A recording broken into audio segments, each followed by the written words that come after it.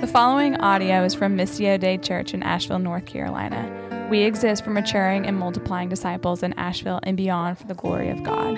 For more resources from Missio Dei or to partner with us on mission, visit mdcavl.org.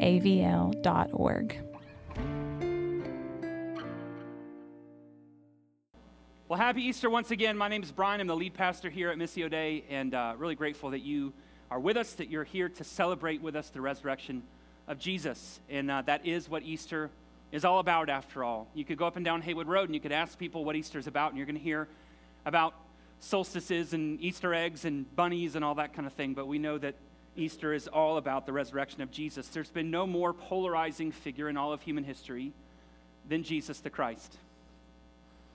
More ink has been spilled, more books have been written about Jesus than anyone in human history, more artwork created in reverence to Jesus, more songs sung to Jesus than anyone else ever. Our calendar is even divided in some sense between before Christ and after, and yet we have to ask the question, how could one person, how could one man have such an impact and an influence on human history? And the answer has to be the resurrection. The resurrection.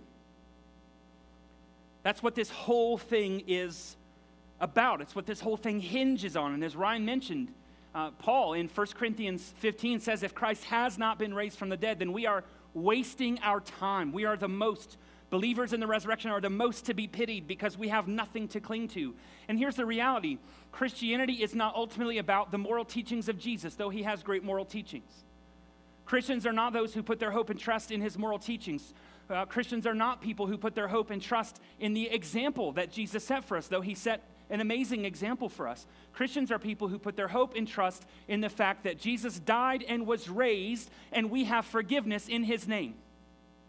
So if he has not been risen, all of us should just go home right now, pack it in, and be done, because we are wasting our time. But listen, if you have doubts about the resurrection, you're in good company, because even some of Jesus' disciples struggled to believe that he could be raised from the dead. So no matter where you find yourself this morning, my genuine hope and plea with you is that you would leave this place with a greater trust and confidence in the risen Christ. So if you have a Bible, and I hope you do, you could join me in John chapter 20. If you don't have a Bible, there are some paperback Bibles under the seats there, or it will be on the screen as well. But we're going to look at what is, for many, a familiar passage in John 20, but maybe not to all of us. So we're going to pick it up in verse 19 of John chapter 20. And I realize we're coming in at the end of a gospel account and also coming in at the end of this chapter. And so I'll catch you up in a minute. But just for the sake of time, let me read the passage. Now here at Missio Dei, when I read the text, I will say when I'm done reading the text, this is the word of God or the word of the Lord, and then you can reply, thanks be to God. And so we'll do that in just a minute. Starting in John chapter 20, verse 19, the Bible says this. On the evening of that day, the first day of the week, that's a Sunday, the doors being locked where the disciples were for fear of the Jews, Jesus came and stood among them and said to them, "Peace be with you." When he had said this, he showed them his hands and his side. Then the disciples were glad when they saw the Lord. Jesus said to them again, "Peace be with you. As the Father has sent me, even so I am sending you." And when Jesus had said this, he breathed on them and said to them, "Receive the Holy Spirit. If you forgive the sins of any, they are forgiven them. If you withhold forgiveness from any, it is withheld." Now Thomas, one of the 12, called the twin, was not with them when Jesus came. So the other disciples told him, "We have seen the Lord." But he said to them, "Unless I see in his hands the marks of the nails, and place my finger into the mark of the nails, and place my hand into his side, I will never believe." 8 days later, his disciples were inside again, and Thomas was with them. Although the doors were locked, Jesus came and stood among them and said, "Peace be with you." And he said to Thomas, "Put your finger here, see my hands, put out your hand and place it in my side. Do not disbelieve, but believe." Thomas answered him, "My Lord and my God." Jesus said to him, "Have you believed because you've seen me? Blessed are those who have not seen and yet have believed." Now Jesus did many other signs in the presence of the disciples, which are not written in this book, but these are written so that you may believe that Jesus is the Christ, the Son of God, and that by believing you may have life in his name. This is the word of the Lord. Thanks be to God. Let's pray. Father, I thank you for the opportunity to gather as a people this morning. I thank you for all of the men and women in this room, all of the children in this room, those who are here because Jesus is alive, and we are here to worship you. We are here to hear from you, and I pray that you would speak to us this morning. But Lord, I am not naive enough to think that every single person in this room is already a follower of Jesus, and so I pray that you would do, Holy Spirit, what only you can do as we gather in your name under the authority of your word. And Holy Spirit, that is that you would make hearts new, that you would bring people from death to life, that you would encourage the saints, that you would save sinners, and that we would leave here rejoicing that Jesus is alive and our hope is in him. And so help us, Lord, as we look at this passage of Scripture. Help me to rightly divide it, that your people may be blessed. And we pray for your blessing in the beautiful name of Jesus. And everybody said, amen. Amen. All right, for a note taker, I'll give you the point quickly, and then we'll kind of summarize where we're at. The first thing you can write down here is encountering Christ. This is what we see from the early disciples here. So, as I said, we're coming in at the end of the gospel, and so here's what John 1 will tell us. Jesus is God in the flesh. That's what John 1 says. In the beginning was the Word, and the Word was with God, and the Word was God. And he took on flesh and blood, and he moved into the neighborhood, as one paraphrase of the Bible says. He's fully God, fully man, and he came to the earth to save sinners. Sin being our rejection of God's gracious authority in our lives and our desire to be an authority unto ourselves. We see this as early as the book of Genesis, where our first parents, who were created in the image of God, in the likeness of God, who were meant to represent God on the earth, to reflect something of the glory of God on the earth, rejected his authority and chose to be God for themselves. And in so doing, the curse came, and with the curse came death and separation from God.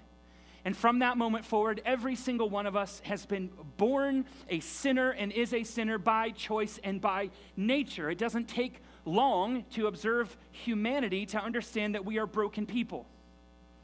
The question is, what is wrong with us? And the answer is sin. But even in that moment in the garden, God promised to send a Savior, to send one to reverse the effects of the curse, to restore humanity to their humble and dignified state, and to repair all the brokenness that is in the world. And it came through Jesus. Now Jesus comes, and he heals the sick, and he casts out demons, and he cleanses lepers, and he raises the dead, and he commands nature, and he feeds thousands with a little boy's Lunchable. And he preaches with an authority like they have never seen before. And he is tempted to sin in every way that you and I are tempted, and yet he never gives in. He never rejects or rebels against the authority of God. And Jesus kept telling his disciples over and over and over again, I am going to have to die. I'm going to die in the place of sinners, but I'm going to rise again. And you know what happened? The disciples didn't get it. And so Friday comes, and Jesus is falsely accused.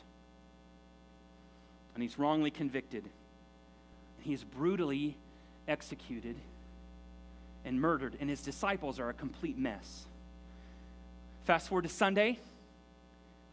Mary Magdalene, she goes to the tomb. Why is she going to the tomb? She wants to anoint his body for burial, which tells us what? She expected a dead body. She expected the body of Jesus to be at the tomb. She was going to ask the guards to roll the stone away so that she could go in and finish the burial process. If you have a hard time with the resurrection, you're in good company. Because the disciples, not a single one of them expected it. In fact, you realize none of the disciples, even though Jesus said over and over again, I'm going to die, I'm going to rise again. None of the disciples on that first Easter morning went, you know, it is the third day. We should at least go check. None of them expected a resurrection. And so Mary gets there, the stone is already moved. And before she goes in, she runs back and she gets Peter and John. Peter being the leader of the early disciples, John being a close friend of Jesus's. In fact, John tells us he's the one whom Jesus loved. Of course, it's John's gospel. He writes that Jesus loved me more than all the rest of you. But nevertheless, they get there and there's the grave clothes in a pile. And there's the face cloth, which would have been put over Jesus' face at his burial, folded up neatly and set aside, and there's no body there. It starts to dawn on them, maybe what Jesus said was true. Now, Peter and John go home sort of dumbfounded. Mary stays at the tomb. She actually bumps into Jesus. She sees the resurrected Christ, and Jesus tells her, hey, go back and tell the disciples that you've seen me. And so Mary hightails it home. She says to the disciples, hey, I have seen the Lord. And you know what they did? They didn't believe her. So now it's that night, Sunday night. The text tells us that we've just read, most of the disciples are huddled up in this locked room. Why are they huddled up in a locked room? Because they're afraid. The tomb is empty. There's no body. The Jews and the Romans who were responsible for the execution of Jesus are going to be a little hot about it. What do we do? And so they're huddled up in this room together, afraid, and into the midst of their fear, and into the midst of their doubt, and into the midst of their confusion, and into the midst of their uncertainty, Jesus appears with a proclamation of peace. Peace be with you. The same peace that he had promised in John chapter 14. Just a few chapters earlier, Jesus said, hey, I am going to go away. I'm going to have to die. I'm going to rise again. But listen, my peace I give to you. My peace I leave with you. And when all this stuff happens, I'm telling you now, so that when all that stuff happens, you will not be surprised, but it'll be a confirmation. He basically told them ahead of time what was going to happen. It all happens. They don't believe it. And then when he speaks to them, peace be to you, connections had to be made. Wait a minute. He said this to us. It's true. So listen, when you and I receive with empty hands the finished work of Jesus on the cross for us, his life for us, tempted in every way that we are, but without sin. His death as a substitute for our sin. His burial, his resurrection from the dead, conquering death and hell for us. When we receive with empty hands what Jesus has claimed for us, we receive his peace. Colossians 1 says that it is the blood of Christ which makes peace between God and man. We receive peace with God because of what Christ has done for us. Paul later goes on in Philippians 4 to say that we have an internal peace, a peace that transcends all human comprehension, because the Spirit of God dwells in us and allows us to have peace no matter what the circumstance of our lives. So here's my question. Are you at peace this morning? Do you know that you are at peace with God? You know, the reality is we all know we can't even measure up to our own expectations of ourselves. We fail ourselves and our own standard of righteousness, our own standard, much less the standards of a righteous and holy God. Do you know you are at peace with God today? Have you experienced the peace that transcends all understanding that is granted to you in Christ? It can be yours today. Or do you have that nagging sense that you are not enough, that you don't measure up? The constant work to cover the shame that so easily and naturally comes to us. These disciples encountered Christ and the peace that he offered. But more than that, or in addition to that, look at verse 24 again. It wasn't all the disciples. Now Thomas, one of the 12, called the twin, probably because, he was a twin. I don't think you get that name ironically. He's an only child. We call him the twin. He was not with them when Jesus came. And so the other disciples told him, we have seen the Lord. And actually in the language, it's emphatic. Like they keep saying over and over again, we've seen him, we've seen him, we've seen him. But Thomas said to them, unless I see in his hands the mark of the nails, and place my finger into the mark of the nails, and place my hand into his side, I will never believe. So I'm calling this point, if you want to jot it down, enduring doubt. Now look, we don't know where Thomas was, but he wasn't with them. Remember, there were 12 disciples. One of them, Judas, hanged himself, and so now there's 11, and the 10 were assembled in that room, but Thomas was not with them. We don't know where he was, but in my reading of the scripture, I get a sense that Thomas is the kind of guy who needs some alone time. He needs to sort of process things by himself, and so all he knows is that the tomb is empty, and he knows that the body of Jesus is nowhere to be found, and he's trying to make sense of it. Maybe this will help. This meme came to my mind. This is Thomas after hearing the tomb is empty, right? He's just that kind of guy, right? I just need a moment. And so, you're welcome. I made that. So Thomas is out circling the block, thinking, trying to process, do all this stuff. And he returns to the room where the disciples were, knocks on the door, of course, because it's locked. And then all the disciples are like, Thomas, you just missed him. Jesus was here. We saw him. We have seen the Lord. The same thing Mary said. I have seen the Lord. They say, we have seen the Lord. Now, these are Thomas's closest friends. He's been with them for 3 years. Some of them he probably grew up with. They have been in lockstep day after day after day for 3 years. He knows them like the back of his hand, and yet he will not take their word for it. He says, unless I put my finger in the marks, which, let's be honest, is weird, okay? And this is where he gets the term, the moniker, Doubting Thomas. Okay, even if you're unfamiliar with Christianity, you've probably heard the term Doubting Thomas, which is kind of a bummer of a nickname, especially if you know the rest of his story, which we'll talk about in a little bit.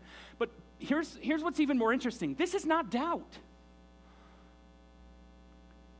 There's another word in the Bible that's used for doubt. In Matthew chapter 28, for instance, the disciples meet on a hillside. They see the resurrected Jesus.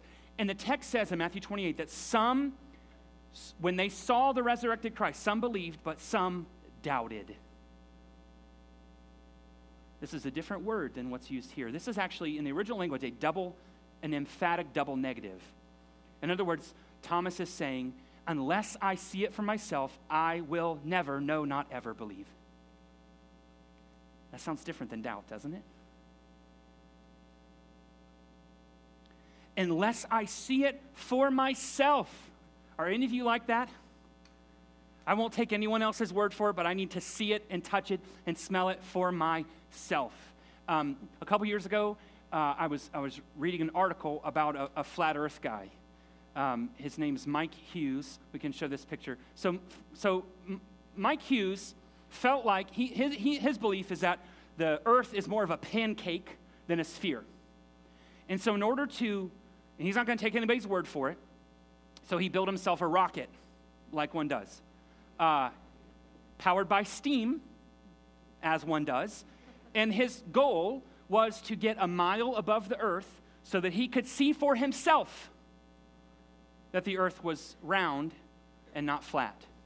And so, next picture, he got it off the ground. Look at that. He made it 1,700, 1,800 feet into the air and crashed. And then he did it again and crashed. And then he did it again and he died. Sad, February 2020 he died. And but he missed all of COVID, which is crazy, right? If he had a problem with a round earth, he would have had a field day with COVID, but he, but here's the thing. We kind of laugh at a guy, right, for not believing what we just take as normal, right? The earth is round. None of you have ever seen the round earth, but you believe it, right? This brother didn't believe it. He's got to see it for himself, and he's honest about what he doesn't believe. He's honest about his doubt. And so we might laugh at him, but he built a rocket like you've never done that. And he's trying to say, I need to see it and touch it for myself. I need to experience it for myself. And sadly, I hope he didn't get up there and go, oh, it is round, right? And then crash. But nevertheless, Thomas does not say, I will not believe. He says, I will not believe unless. What would it take for you to believe? What would it take for you to believe that Jesus is in fact raised from the dead? What would it take for you to believe that God is actually with you? What would it take for you to believe that you are not defined by the thing in your life that you are the most ashamed of?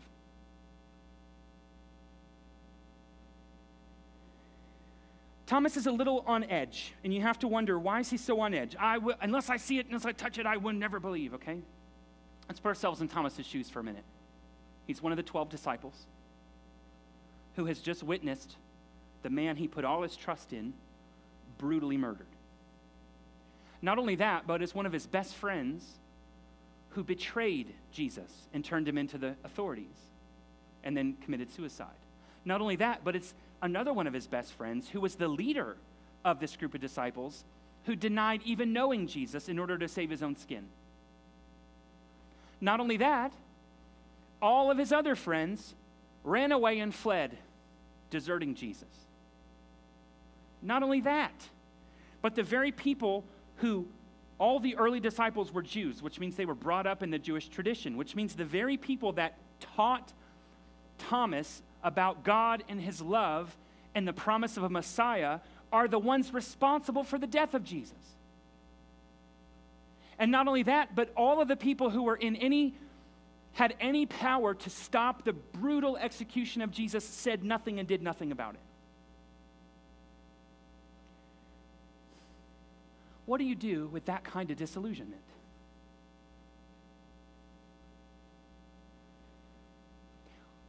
When we see on the news the way that humans treat one another,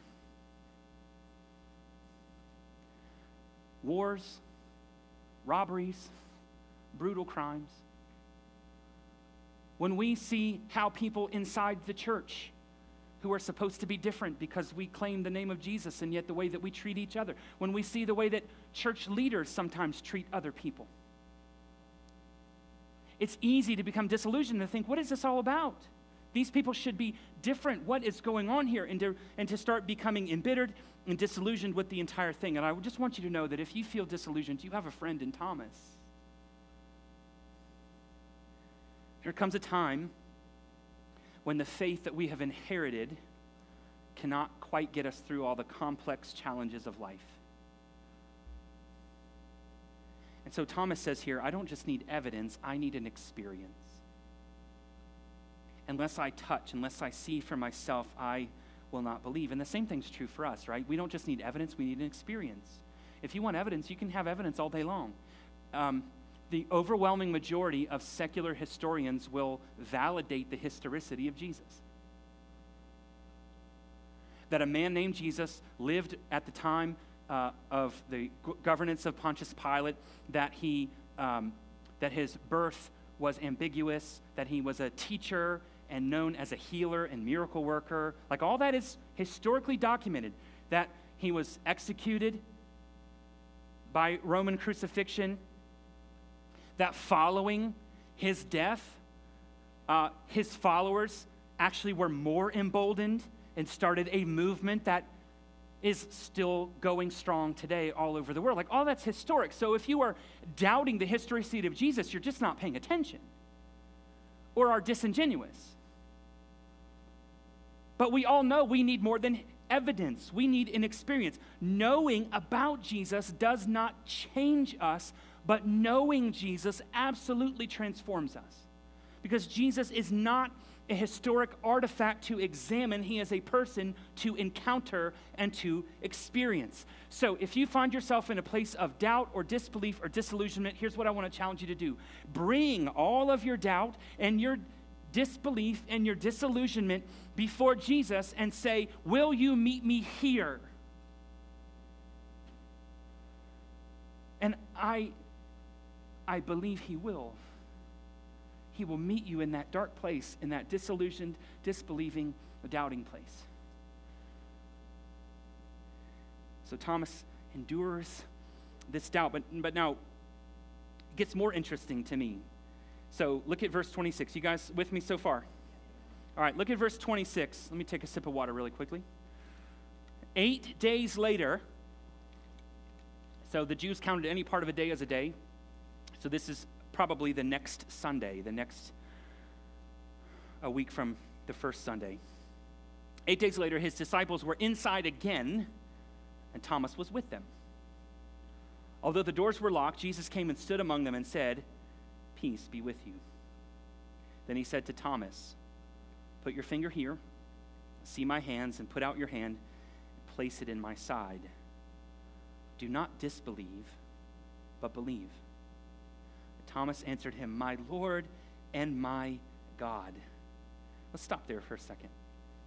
Now, this is significant to me because the other 10 disciples have seen and experienced the presence of Jesus. Thomas has not. And he has expressed his doubt and his disbelief about the resurrection of Jesus. And yet, a week later, where is Thomas? He's with them. He's with the disciples. In other words, he's saying, "I will not believe it until I see it." Church again next Sunday? "Until I put my fingers in his wounds, I will not believe." Y'all getting together a small group? See, he doesn't just out of hand dismiss it, deny it, and walk away. He says, "I don't believe this stuff, but listen, if what it takes is being here to try to encounter him, I'm in." So I think Jesus is doing something in Thomas's heart here. Because you realize it would have been easy for Jesus to wait 15 minutes until Thomas's smoke break was up to show back up. Right? Like, Jesus did not show up in that upper room and start counting disciples and was like, 10, where is, oh, are you kidding me? I missed him, right? It's not like he made a mistake. He on purpose didn't show up at that time because he's singling Thomas out. There's something he's doing in Thomas's heart. I wonder if anyone feels like Jesus is singling you out today. That you aren't sure what you believe, but you got here, you got up, you came with people, maybe begrudgingly, maybe because they promised you lunch afterwards. But you're here, and now you're feeling this thing in your gut, and you're going, "What is this? I never felt this before." And maybe, just maybe, it's the Holy Spirit drawing you to faith today. See, I love Thomas's posture.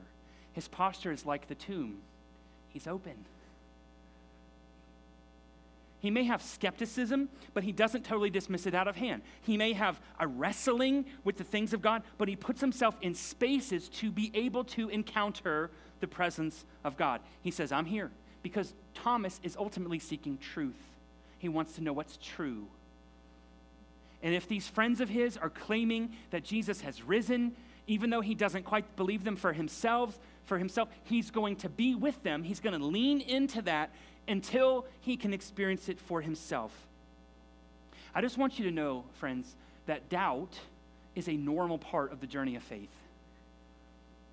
I don't think there's anyone who has walked with Jesus for a significant amount of time who wouldn't say there have been times of uncertainty, times of doubt, times of maybe even outright disbelief about certain things. And yet, for those, and it happens generally when we face a circumstance or a situation that we didn't see coming, that kind of rocks us a little bit, and we start asking all these questions, right? We feel like maybe God is distant, or he's abandoned us, or maybe he isn't really real. And so we start, and here's the problem. When we pull away from community and we start wrestling with those questions just by ourselves, we start drifting.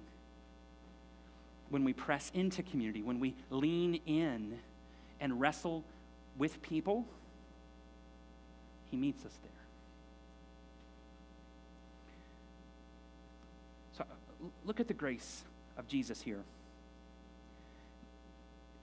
Thomas has already expressed his disbelief, his doubt, and yet he's with them.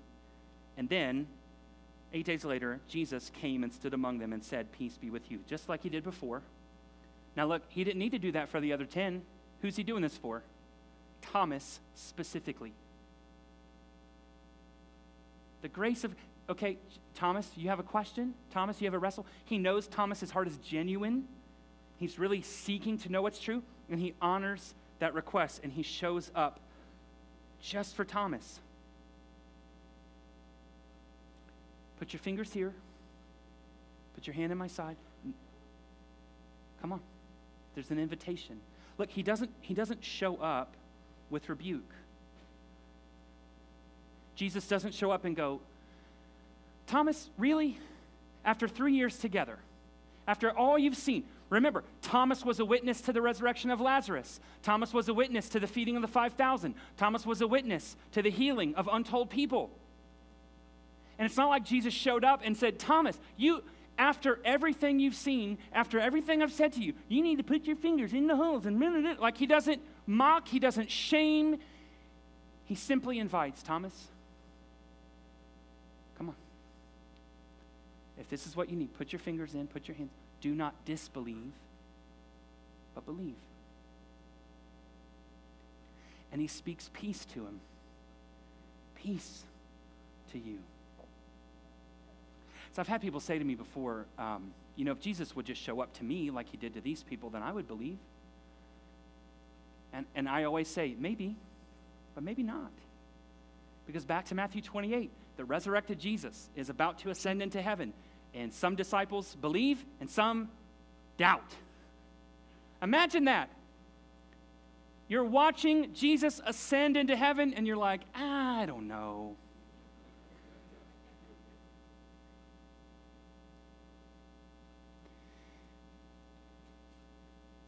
So what's your posture?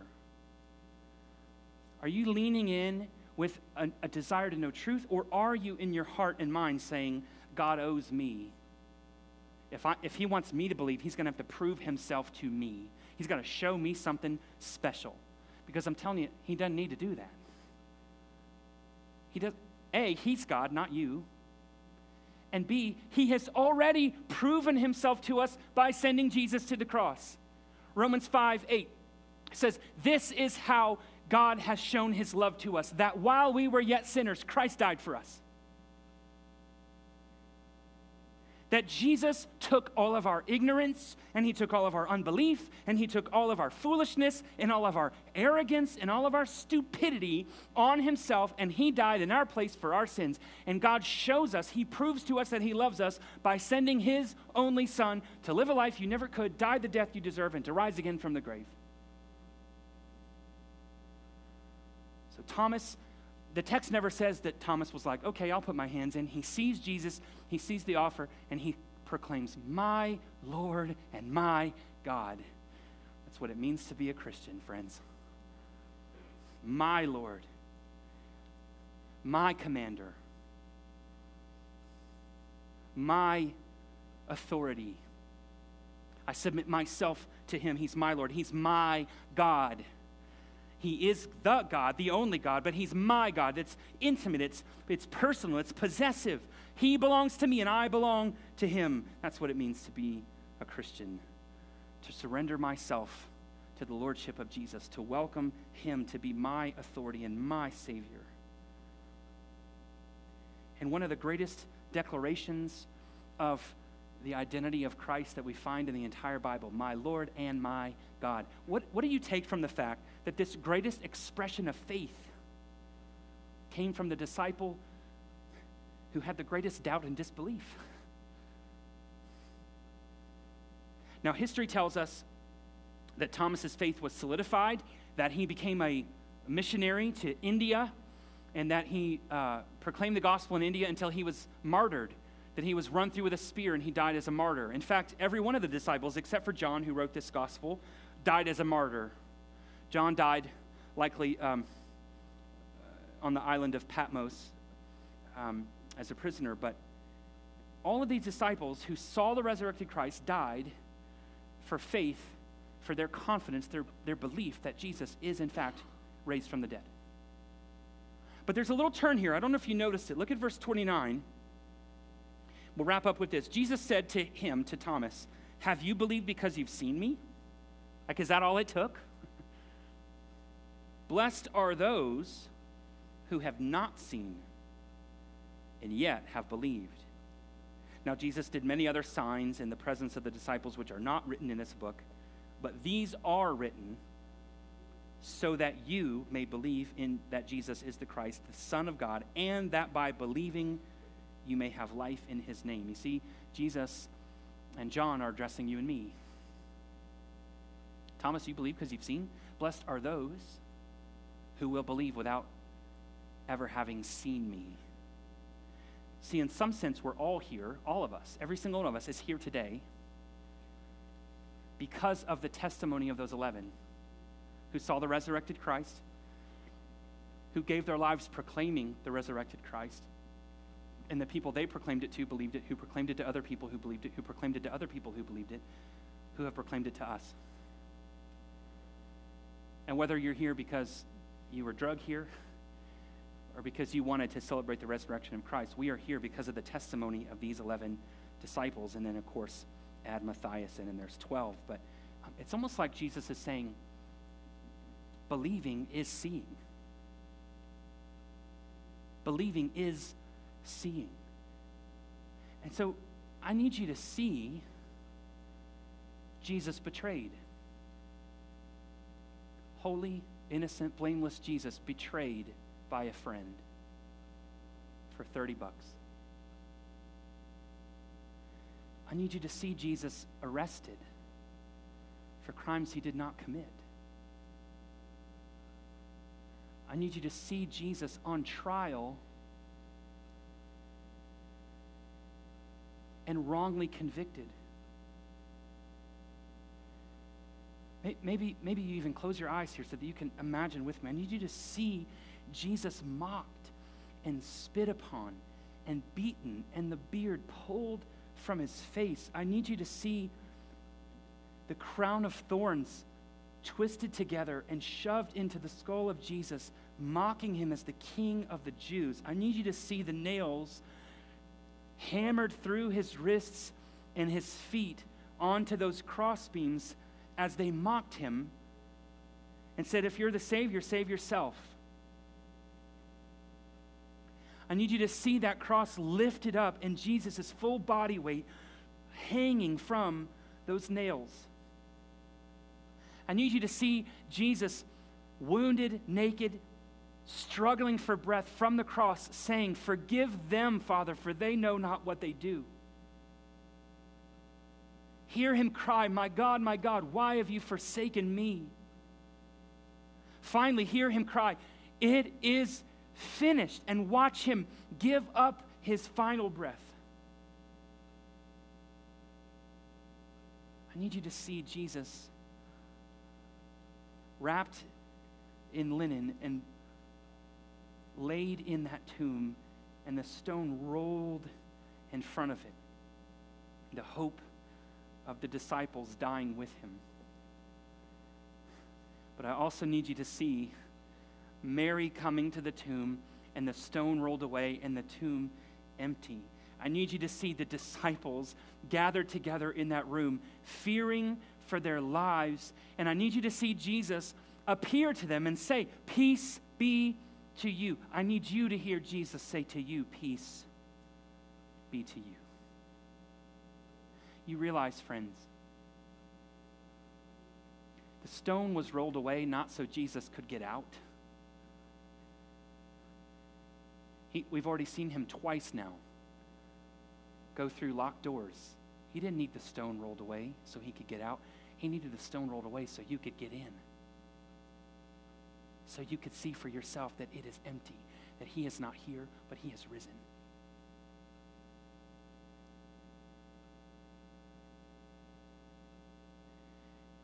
John says this gospel was written so that you might believe and have life in his name.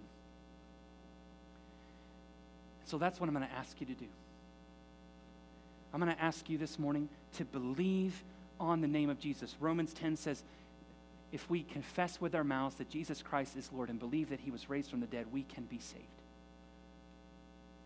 That's for all of us. My deepest desire is that you would know Jesus, that you would love Jesus, that you would have confidence in the fact that Jesus has risen from the grave, and if the tomb is empty, anything is possible. And so would you pray with me as we close up? Father God, I thank you for these men and women. I thank you for the joy of Resurrection Sunday and the chance to proclaim that Christ is indeed risen from the grave. And I pray that in these moments, as we sit here in silence, as we reflect on what we have just heard in the testimony of Mary and of these disciples, and even the testimony of Thomas, who said, I will never believe. Never say never. Could what these people have said is true actually be true? The testimony of 2,000 years of church history confirms it is indeed true. And so, Lord, maybe there are some in this room this morning who are feeling that conviction, feeling that turning in their stomach, that perhaps what they've heard is true. And so I invite those people today, even right where they sit, even silently in their seats, to just simply say, Jesus, I believe. I know I am a sinner who is separated from you. I have gone my own way. But today, I return to you. I turn away from myself and my sin, and I ask you to save me. I believe you lived, died, and rose again. And I want new life in Christ.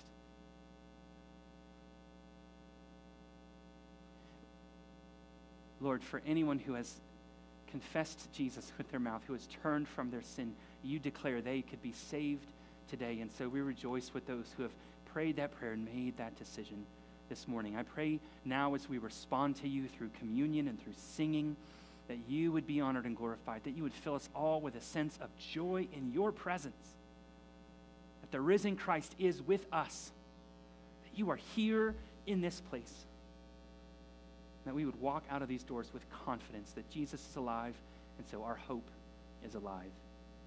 Be honored and glorified in this time, we pray, in the beautiful name of Jesus and by the power of the Holy Spirit. Amen.